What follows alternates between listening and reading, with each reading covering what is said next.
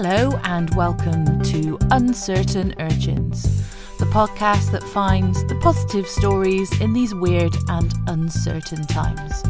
On this week's episode, we have Kevin Miller of Whitehawk FC and Katie Cross of Pledgeball, and how their partnership is changing the world. Hello, Katie. Hello. How are you? You all right? Sorry, I was just trying to get the kids to bed. No, I've got one running around downstairs like a maniac, wanting to come in, basically. I never thought Kev would be this early either, so, you know. He was very prompt in time. I was doing some stuff and then suddenly realised it was 11. I thought, was it 11 or was it 11:15? I better check. And it was 11. And then I got a text message saying, "Hi, Kev. Where are you?" And it was like, "Oh, no." I didn't say that. I just said, "Do you want me to rearrange it?" I was far more polite now. Yeah. But underneath it just said, "Where are you?" I know. We've only met once. I mean... You're usually so punctual, Katie. It's Kev. Honestly, I thought he was setting the... All right, yeah, I'll fess up. No, to be fair, I was actually listening to the Bristol radio interview just to check what it sounded like before I came on tonight. How'd it go? Was it good? It was all right. We edited it? Well. I had quite a moving theme tune behind me, so the whole way. Helps. What was it? I don't know, like some background music, but it sounded quite emotional. So, yeah. Oh, blimey. It sounded better than I thought it did. So that's all right. Oh, you ready to get emotional again? Yeah, you're going to put us a nice little ditty behind us, are you? Yeah, some nice sort of pan pipes or something. That would get going. Sort of Native American. It's classical, aren't you? I don't care. Yeah, a little bit of pan pipes would be okay, or maybe a little bit of classical if I can remember what it was, what kind of tune it is. I used to get people coming into the store saying to me, "Have you got that one that goes da da da da da da da da da da da?" And I was like, "Of course, yeah, I know that one, yeah." Or I'd get people coming into me complaining because it was all CDs back in the day, and they'd come up to me and say, "I bought this record last week and it's scratched." And I say, "Well, yes, sir, it's a recording from 1928. You're not going to be able to get it digital, from then." "Yeah, but let's discuss this." I said, No, that's the original recording, so it's going to be scratched. Oh, yeah. Okay, thank you very much. Oh God, we used to get stars coming in. I used to work at Tower Records in Piccadilly, and I got into the store. I always wanted to get in there, and the only place that was available was the classical department, and I knew nothing about classical music. So I thought, well, yeah, I'll do that. And they gave you, rather than an interview, they gave you an interview, but they gave you a questionnaire. It was like a music quiz, and it was like 8 pages long. Oh, wow. And you had to be really knowledgeable, and all the staff there were brilliant. And we used to get, because it was West End, we used to get little stars coming in, and we had Christopher Lee, who was a regular, and he's a big, imposing man, and he has the very actor's voice, And he used to come in and he used to go and pick a load of classical CDs up and put them on the counter, and he'd say, "I'll pick them up next time I'm here," and he's gone off to do something. And then 3 months later, he'd come back and he'd buy, 30, 40 CDs at a go, and then go off, and it'd be great. And then one day, he came in and he picked up a whole bunch of CDs and said, "Would you mind putting these behind the counter?" I said, "Yes, no problem, Mr. Lee, no problem. How's things?" "Very good, thank you." And off he went. And then one eager beaver decided to have a bit of a clear out behind the counters and put them all back. Oh, brilliant. So he came back. "I've come to pick up my CDs. Now, Mr. Lee, we've been on a bit of an economy drive. We've been trying to do what?" And he just went into a big actor's rant. "You know who I am?" Yeah, it was. "Don't you know?" So I said, "Okay, look, we'll assign someone to you, and you can go through the whole lot again. We'll go and get it all up again, and we'll do a discount and blah blah." "Yes, well, and it's, oh dear." It was just how tall was he? Because he's pretty tall, right? 6'5", something like that. Yeah, and a big, God. imposing 6'5", not a skinny 6'5". And did he summon Saruman on you or not? Oh yeah, especially when you get right of the Valkyries coming in and he's walking in and then the smoke behind him. Oh my God! And he puts his coat on it. He puts it over like that, So that's quite a colourful background that you've got that you sent me earlier, especially with your music, football, arts. How does that all tie in? Is it just basically all your hobbies? You're just like, right, I love all of this, I'm going to do all of it.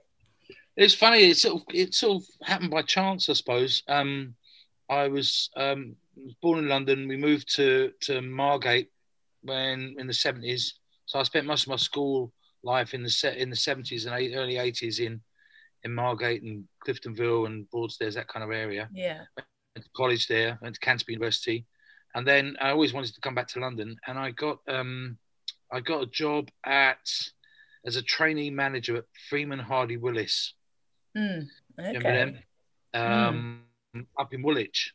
And so I managed to get out of Margate, which was great at the time. I was about 21. And I stayed at my nan's. She lived in East Ham, we're East Enders, West Ham by birth. Nice. And so it was quite easy to get across the ferry and stay at my nan's for 6 months. And kind of just got through that kind of assistant manager thing. And I knew it wasn't, I didn't really want to do it, but I knew it was a kind of an in to get to London. Yeah. And then a friend of mine had a flat in Maida Vale, and he told me that there was a flat going underneath his flat, and I managed to get that flat in Maida Vale and then moved jobs as quick as I could and just potted around. And then someone offered me a job at a little record label in Cricklewood called Kingdom Records that were doing jazz, classical music, reggae, and serious dub, which was a real mix. And it was one really, really, it was poor money, but I thought, oh, this is going to be fun. And it just went from there, really. I did a little stint at Shelley Shoes a little bit of Shelley Shoes, which was great because it was right in the middle of Carnaby Street around about 88, 89, which was all the big rave thing was going on, which was brilliant. Nice. And then, I went to work. I tried to get into Tower first, and I failed the music quiz, which I was really annoyed about. So I actually got the job at Tower on my 30th birthday. Oh, lovely. And it was on a pittance. It was on really, really silly money per hour, and I should have been doing a lot more than that. But I kind of knew that once I got in, I could make a career of it. And classical was a great start, and then I spent some time in the soundtrack department and the singles department, the jazz department, and just built up the knowledge and just kept going. And I ended up being duty manager and managing the store for a while. Then went to head office and worked in marketing, and then went to the magazine, and then it just kind of went from there. So I suppose it's kind of experience takes you through as much as qualifications. Yeah. So I bet you had some real awkward customers, didn't you? Obviously, Christopher Lee sounds a bit of a nightmare. Yeah, it was just hilarious, and you'd get, people come in, you'd get Shane McGowan came in and fell down the stairs. We'd have in-stores. Ozzy Osbourne came in to do an in-store at midnight, and we had to guide him to where the seats were because he was so off his head. Brilliant. We had Iron Maiden come in doing in-stores and driving a tank down Piccadilly. Mariah Carey did an in-store, and it was so crowded that I ended up in Regent Street crowd surfing virtually because there were so many people, and I got hit by a bus because the crowd was so big that it spilled out onto Regent Street, and I got hit by the wing mirror of a number 6 bus. Jesus. And she only saw about 10 people, and there was about 5,000 people there. And it stopped the traffic, and the police got involved, and it all got a bit messy. But it was just, great times because, the shop opened from 9 a.m. till midnight every night except Sundays. And so you'd run shift work, and, you'd do various shifts. And if you were doing the end of the day shift, you'd have to go down and collect all the money and tot it all up and stick it in the safe, and then we'll get cabs. And I'd be home by about 1:30, 2 o'clock in the morning. But then you'd have things like that. You'd wake up I'd do a 7 o'clock shift and open the store, undo all the alarms and undo all the doors and the fire doors. And I remember one day I walked in and I turned the alarms off, and I was the only one there. The cleaners came in and I'm morning, and I'd get everything ready. And then all of a sudden this bloke just walked down the stairs and walked out. And he went, morning. I went, hello. You're Have you right, been here all night? Yeah, he goes, yeah. He said, I went to the jazz department and I was so drunk, I fell asleep on the sofa. And good job I didn't move, because I would have set the alarms off. And so I just fell asleep and he just walked out. I was like, fair play. God. Yeah. So, we'd have all those and it was, it was the 90s. It was Britpop. It was Blur versus Oasis. It was, it was cool, basically. It was great to be part of, yeah. Katie, have you had any run-ins with celebrities? I mean, I met the Queen once. Does that count? Oh, shut up. No, I'm not even kidding. I did meet the Queen. Kath just reeled off all those celebrities and you've just trumped them with Queen. Queen of England. The Queen of England. She's about my height, actually, as well. She's about my height. It's only weird. Yeah, that's the main one I can think of. How did you meet the Queen? Apparently I met Penelope Kidd. No, I had to present her with some flowers in Canterbury on a Maundy Thursday. So I had to give her a bouquet of flowers. That's so random. Were you a kid? I was 18 at the time. I was at school. And yeah, so I went to school around the cathedral and they had like Maundy Thursday. And I had to present her with some flowers. That's so random. I waved at her and she drove past on the A369 in a big black Rolls Royce. As you do. And we all had to stand on the side on the grass verge and just wave her. And we couldn't see her because all the windows were tinted. So it could have been anyone, to be honest. I think I read that in her memoir that she saw you. I can't remember. Yeah. Oh well, I think you're right. Queen. I think you're right. Well, I think the most random thing I ever did with a celebrity was pinch. Oh, here we go. Pinch Nick Clegg's bum. Yeah, while in a clownfish outfit. So I worked at an aquarium at the time, and it was I can't remember what election it was. I want to say 2010, and they were doing this is when you worked in the Bristol Aquarium, is it? Yeah, and they were doing the debates at the Arnolfini. Can you remember that? Oh yeah. And so they had all Sky and everyone there, and Adam Bolton pushed me out of the way because I was annoying. He was like an anchor for Sky News, and I just did it. I thought, well, no one's going to hit a clownfish like a big toy, are they? And yeah, it was, it is inappropriate, but I went there basically. I digress. We should probably talk about the main reason that we're actually here. Although I do want to hear about Kevin's life and your run-ins with the Queen. I'll start with you, Katie. In the intro, I've obviously already mentioned you, but could you tell us what is Pledgeball?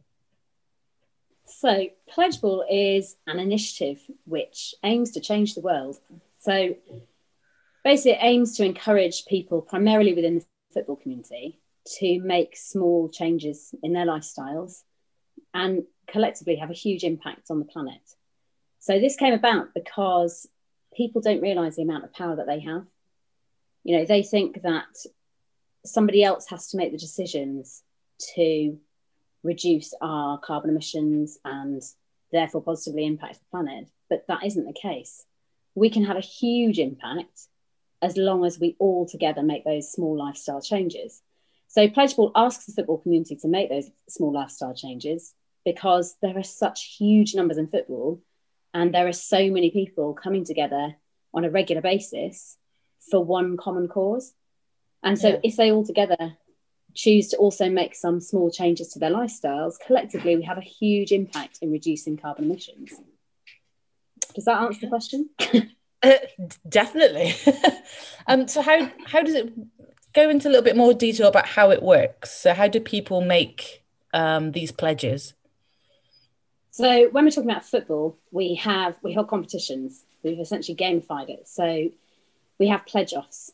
So one team of fans has to support their team by choosing to make small lifestyle pledges via the website. The carbon emissions that they save then get tallied with the rest of their fellow fans. Yeah. And so you have a total amount of carbon emissions saved by that group of fans, and that gets compared to the other team of fans. So I expect Whitehawk, for example, to basically win the pledge off every week, because their team of fans are going to start this whole process and start the process of changing the world through football by pledging and making these small pledges. So the pledges range from using a reusable cup all the way up to installing solar panels. Those are ones that are offered on the website. Okay. And, I mean, there's about 45 of them. And I mean, it's an ever-growing list, but basically they've been put together because of the relative impact they can have. Okay, so would that be sort of a leaderboard through a season? Would you judge it like that? Like, so would say if Whitehall was smashing it, it's every home game, isn't it, that you judge it on? Well, it's every game. Every home game, we're going to do a little bit more of promotion. So we're going to choose, we're going to ask the Whitehawk fans which pledges they would like to focus on for the season. And so for those home fixtures, we are going to focus on a particular pledge. But it's going to be every game. And so you can pledge off every game. So you'll have a winning team each game. But there'll also be, it means we can put teams in a league according to how much their team of fans have pledged to save. Amazing. And Kev, can you tell us a little bit about Whitehawk, please? Yep. So Whitehawk are based in East Brighton. They were formed 75 years ago this year. They were called Whitehawk Manor Old Boys just after the war, and have basically been sort of bobbing around the sort of county leagues for 65 of those years. And yeah, East Brighton is population around about 14,500. It's a kind of district of the city. It's the less well-known area because everyone knows about Brighton and Hove, and you know there's been billions of pounds of investment into the seafront and Hove actually, where most of the London by the Sea people ended up living. But Whitehawk has had in the 30s and 40s there was an estate built in that area, and it's kind of in a valley, so it was kind of just almost as though they kind of hid it, and over the years it grew and grew, and it became, there's about 8,500 there now. And about 25 years ago, as all these big estates have done across the country, they got into social deprivation. There wasn't so much in the way of investment. Schools weren't particularly good, and it became quite a deprived area, one of the most socially deprived areas in the country at one stage. So over the last few years, there's been a real effort to try and change that, and it's been working. A lot of community groups have set up, a lot of groups within the estate have changed, but Whitehawk Football Club kind of sits adjacent to the estate, and it kind of had that, certainly within the city, it kind of had a reputation of being the estate club, and and so it was because of the reputation of the area. I suppose people kind of looked down upon it and didn't want to go there or do anything, sort of dawned upon it. And ironically, outside of the city, we're just another football club. But it really was, we've got a city of 300,000. And yeah, I mean, and you mentioned when I first arrived 2 years ago, I would go to network events and do my usual, sort of breakfast clubs and, stand there with a coffee in my lanyard and shake hands and give cards out and do all that. And I'd pass the card over and they'd look at it and go, oh, no, Whitehall Football Club? Oh, no, not what you mean the estate club. And I used to say, "Oh, okay. So I can't ask for your support then." Oh no, never get mugged. And it was this kind of attitude. So I thought, okay, well, after a few months of this, I thought, well, no, we can't have this. This is not right. We've got to change this. And on the steps of the main stand, which has been there over 50 years, the fans, the ultras, which is a kind of ironic name because ultras have a connotation of being, sort of balaclavas and very political, and then really not. It was kind of an ironic gesture. But they'd on the steps of the main stand, which isn't big, they'd put some words on the yellow health and safety steps as you go up. And it starts off with love, peace, no racism, no violence, no sexism, no homophobia. And when I walked in the first time, and I looked at those steps and saw some of the old volunteers that were there, and this is non-league football, and it's a real passion for a lot of people. Yeah, and of course. They've been. Some of them have been there 30, 40, 50 years. I mean, our treasurer's 80 and he's been there 50 years this year. And so these are the guys that have kept the club going. And they all every hour they have a cup of tea in the mornings. They have a tea at 9:30, a tea at 10:30, and you hear them shout "tea up," and it's very old school carry on type. Yeah. But they sit in the same stand when I first got there, and I thought this is great, and the surrounding, as Katie will tell you, is beautiful. They're right in the middle right at the bottom of the Sussex Downs, and it's a really nice environment. And I saw these steps, and I thought to myself, right, if we're going to change the perception of what this club's all about, those phrases they're the ones that we're going to try and utilise to change the perception of the club.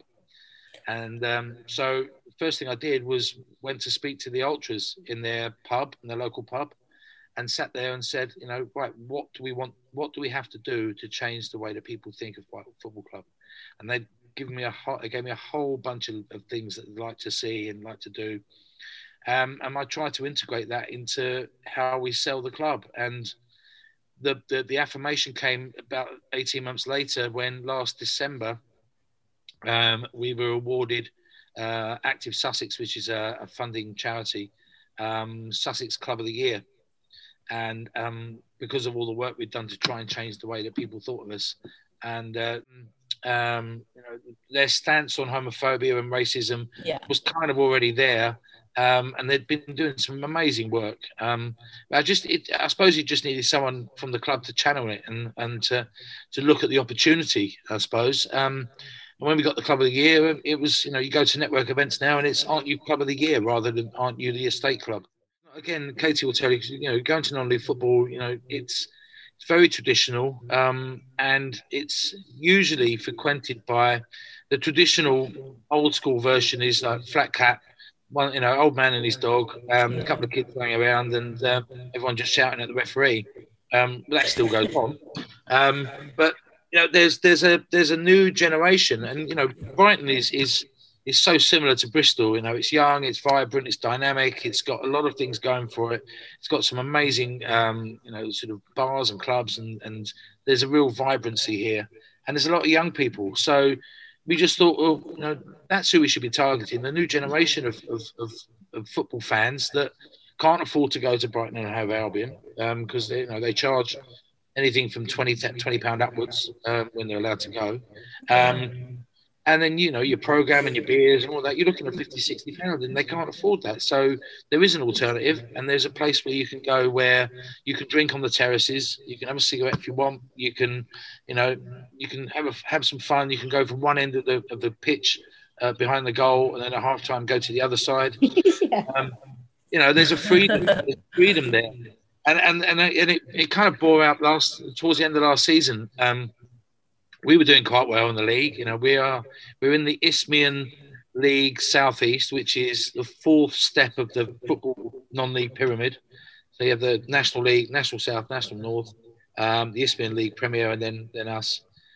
And just before a game, just before lockdown, there were. I was in the bar and it was quite busy, and there was about half a dozen lads just standing at the bar, just outside the bar, having a few drinks. And I could tell that I'd never seen them before because, again, at non-league, you get to see and know as many people as who come in. They become regulars. And the teams were just about to come out. It was about 5-3, and one of them said to his other mates, he said, "Come on, boys, we've got to go out because the game's about to start." And they all started drinking up. And I went up to him and I said, lads, it's all right. Take your beers with you. It's clear they'd never been to a non-league game before.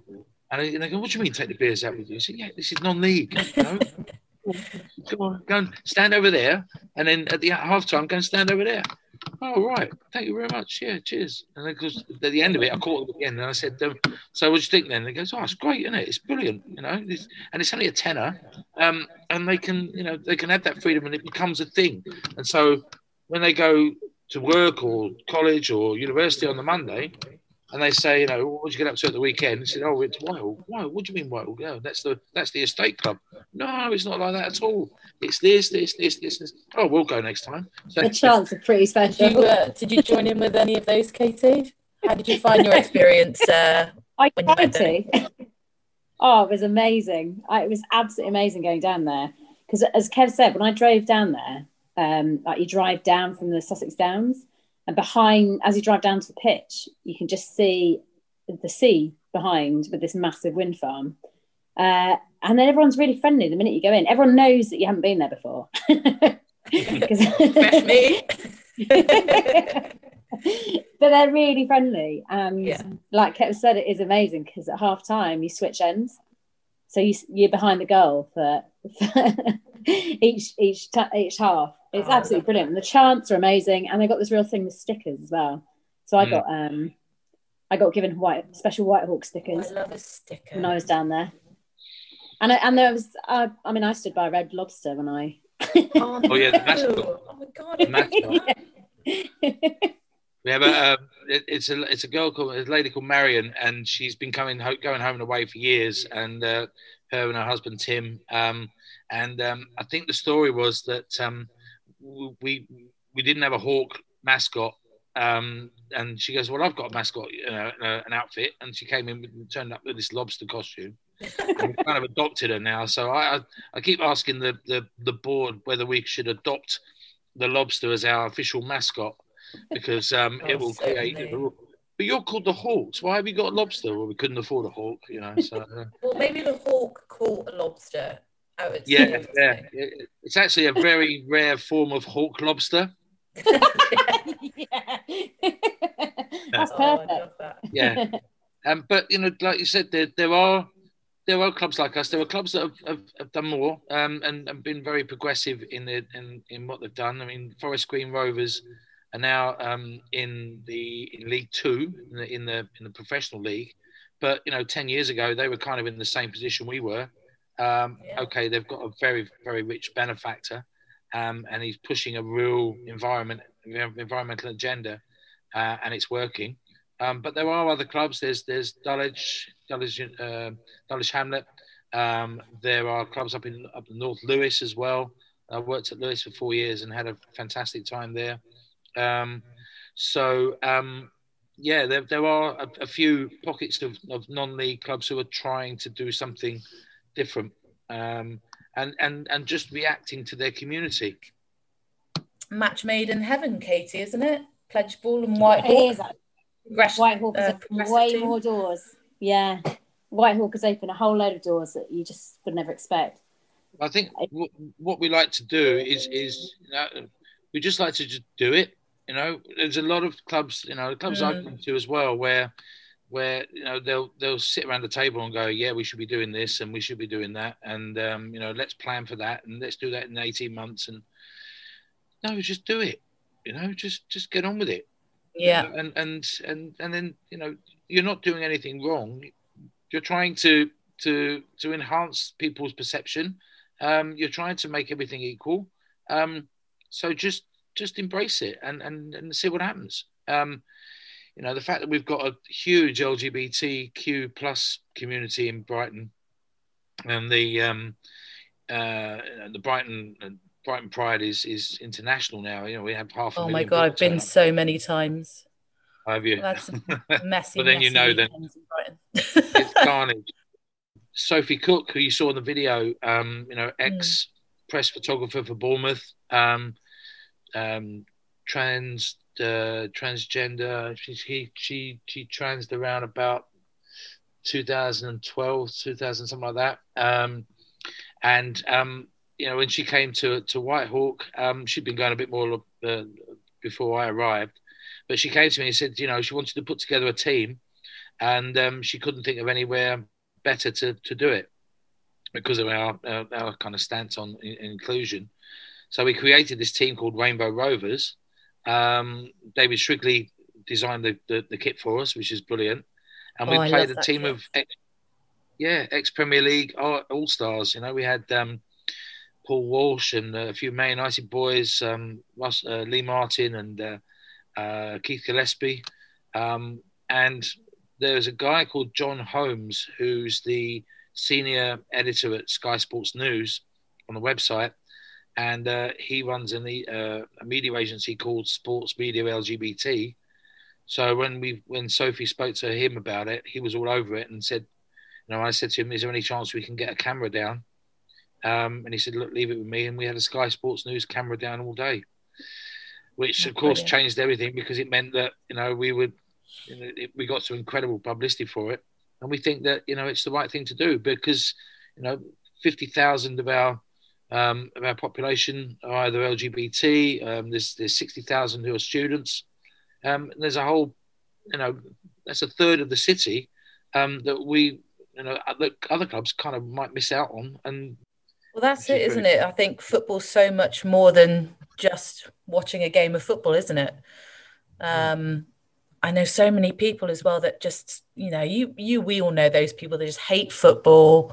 They hate everything about it. They hate the players, how much money they get paid, but they've never been to a live game or been around the sort of day-to-day running of a football club. And I think that's so important. And if they can go to somewhere like you guys as well, just to break them in, perhaps, might be a good idea. I mean, Katie, obviously, with Pledgeball as well, you're going to be wanting to create like a wider community. Have you got any projects in the pipeline, or any ways that you are going to reach out to not only people in Bristol, but obviously you've got Whitehawk now in Sussex, so taking over the world? So we've got. That's it. That's where we're starting, isn't it, Kev? Mm-hmm. What a lovely place to start, to be fair. It is an amazing place to start. I mean, I'm already trying to plan to get down for the next game if they're still allowed spectators. I'll go with you. Can I come? Yeah, that's what we should do. Road trip. But you'll have to come in the Nissan Leaf, which involves charging up along the way. Oh, I would expect nothing less. David Attenborough would be so proud. Sorry. There's quite a lot potentially in the pipeline at the moment, some which I'm probably not allowed to mention, so I should probably steer clear of. I mean, one thing that, we are really chuffed that I can mention is that we've teamed up with something called Spirit of Football. And they are... so Spirit of Football, basically, for the last, I don't know how many World Cups, have taken a football from Battersea Park, where the first football game was ever played, and they've taken it across various countries, across sea to where the World Cup starts in time for the opening ceremony. So each time they take this ball and they take a message that essentially they carry with the ball, and they ask dignitaries and professional footballers and those involved in the football world to sign the ball as a sign that they support the message that they're carrying. And for their next World Cup tour, they are going to not only to Qatar, but also to the Women's World Cup in Australia and New Zealand. And their message is about sustainability. So we are partnering with them, and they are taking the Pledgeball from Battersea Park across to the World Cups. It's going to be a carbon zero journey. And everybody, they get to sign this ball, either the real ball or a virtual ball. They're going to ask to also make a pledge to demonstrate they are also doing their bit. And we'll see what an impact that has. So that's one of the partnerships I'm going to talk about. We've also got... That's massive, Katie. That's brilliant. Yeah, it's really exciting. You're like, do that. Well, I'm never quite sure what I'm allowed to talk about and what I'm not. No, fair enough. Well, I think Jürgen Klopp is their ambassador, so that'll be exciting. And then Kev talked about Lewis. Lewis are very keen to get involved, both the women's and the men's team there. Lewis being on equal pay. I was going to say they're quite high up the leagues as well, aren't they? Are they championship? They're in the championship. Yeah. Fourth in the championship. Which also means that they aren't allowed spectators, but the men's game are for Lewis.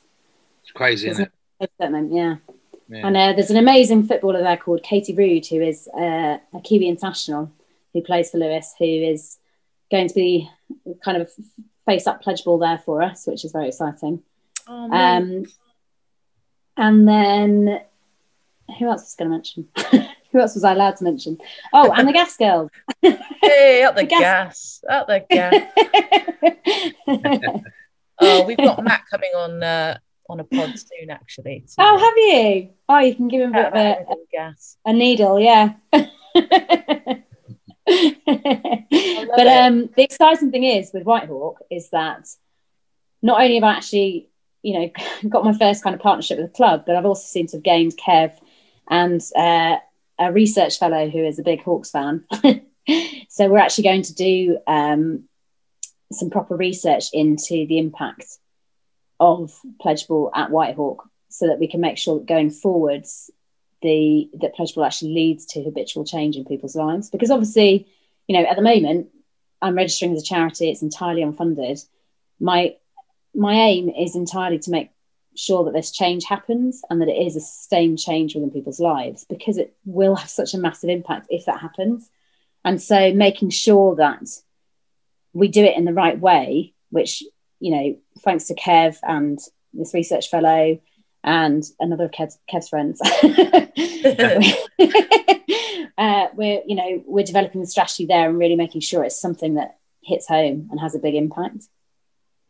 Well, that's it. It's so important. And like you said, if you can do it through the biggest sport in the world and just really tie it in, then why not? You're obviously very passionate about football, about the environment, and social change. And God, if we've ever needed social change, it's now, clearly. Well, look, I mean, it's a lot of people within even green technologies do argue that actually it's all very well developing green technologies, but the real impact on reducing our impact on the planet does have to come from behaviour change. Mm-hmm. Because if consumption just continues as it does, then even with green technology, we're not going to have a huge impact. So I really do think that this has the potential to have a huge, huge impact.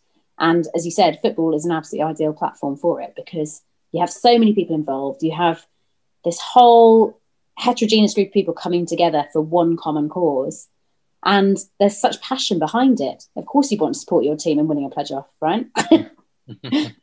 You don't let the other team win that. Now. Right. I mean, there aren't many places now where many the generations sort of congregate together, other than football. I've seen it in other places where you have great granddad, son, and grandson in the same place. And we did a thing with we set up a Hawks in the Community project a year or so ago, and we did a thing called Hawks Heroes, which was to get guys over 35 who perhaps let themselves go, who used to play football when they were kids, to put themselves into a team and have a 10-week program of fitness to play a team at Whitehawk at the end of the 10-week program. They lost a collective 8 stone, and they started doing a little WhatsApp group where they were trying to compete against each other to see how much healthy food they were eating. Some went on and did park runs and things like that. And the game at the end of the 10-week period, which was all filmed through, we did it at Whitehawk, just before the season last year, and we had 350 people turn up. And I said to the guys in the communities, it was virtually all Whitehawk Estate, and I said, look, we'll open the bar, but we won't open the food bar. And if you want to come down and do a barbecue or sell some food and raise some money, then you're more than welcome. And they said, yeah, it's great, that's brilliant. And as I was walking around, I was looking at the families of the kids and the kids that were watching like Dad play football. And it was someone come up to me and said, my son has never seen my dad in a football kit, yet alone run around.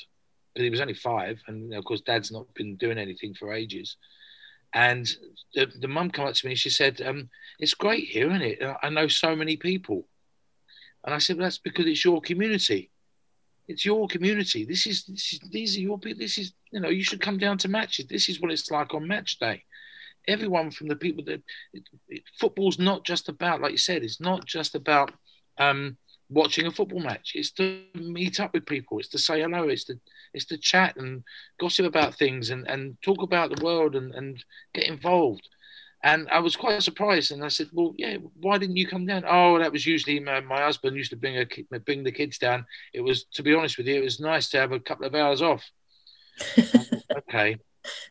That's kind of the sort of thing my nan used to say. Yeah. So next time when we play, come down and watch a game. Bring the girls. We've got, if you want to have a prosecco behind a bar, that's fine. You can come and have a beer or whatever you want.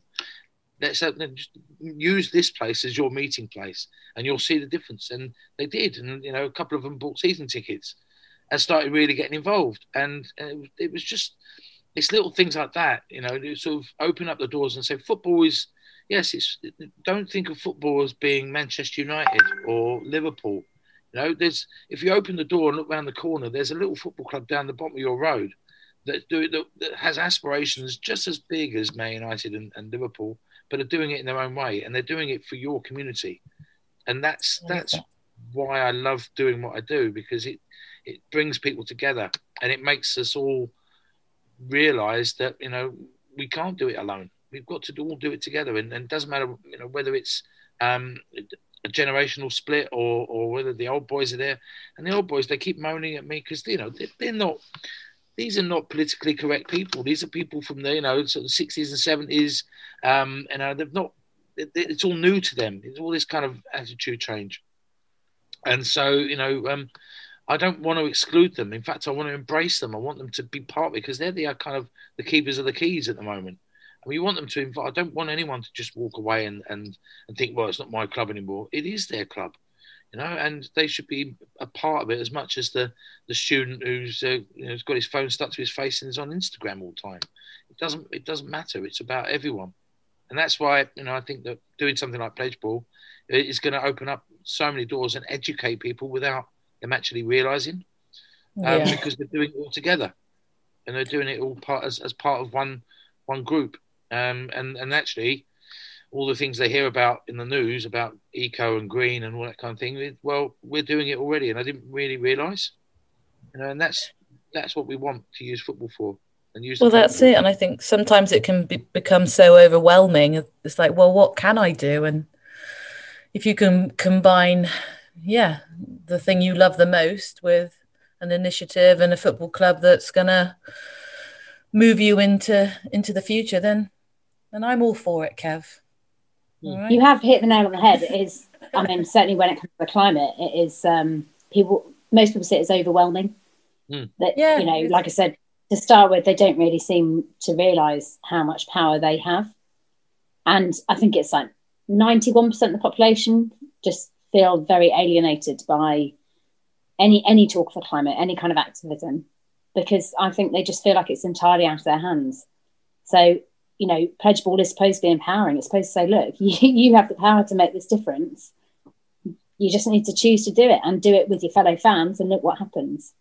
Well, so you guys have made it relatable, and I think that's the most important thing. You've brought the two ideas together in a way that isn't making it forced upon you either. It's like, oh yeah, I could do that, and it's the team that I love. Match made in heaven, guys. Kev, what have you pledged? What have I pledged? Yeah. I might eat one of our vegan burgers. That was another thing. Again, it's like changing things. I said to the board that I'm going to introduce vegan burgers into the cafe. What do you mean vegan burgers? What do you mean kind of that? What about the burgers? What about the chips? Got to keep the chips. And I said, that's all right. It's all right. It's a cauliflower burger. It's in a bun.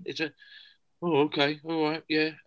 And they said, well, we'll get rid of the polystyrene boxes and we'll change to cardboard boxes. We'll change the plastic cups and go to reusable cups for beer. And those sort of things, they're the instant pledges you can make, and that's what we want to try and do. But it takes a while. We got rid of the polystyrene teacups, and the plastic forks and knives and forks and things. But it will take time, because you are coming against. And I was talking to Katie about this early on today. These football clubs have been around for hundreds of years. These businesses have been around for hundreds of years. There's a generation and generation that have been used to this kind of stuff.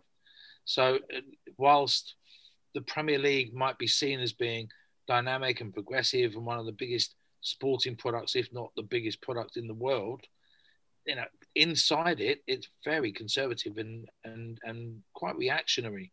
And so changing those perceptions are difficult. And it's tradition. If you hear someone saying, "Oh, the walk to the ground, I've been doing it since I was 5. The smell of the onions as you walk past, the program seller's always there on the corner. You have a little nod to him morning, afternoon, and all that kind of that's your tradition. When you're a kid, that's what endears you to football, because it's a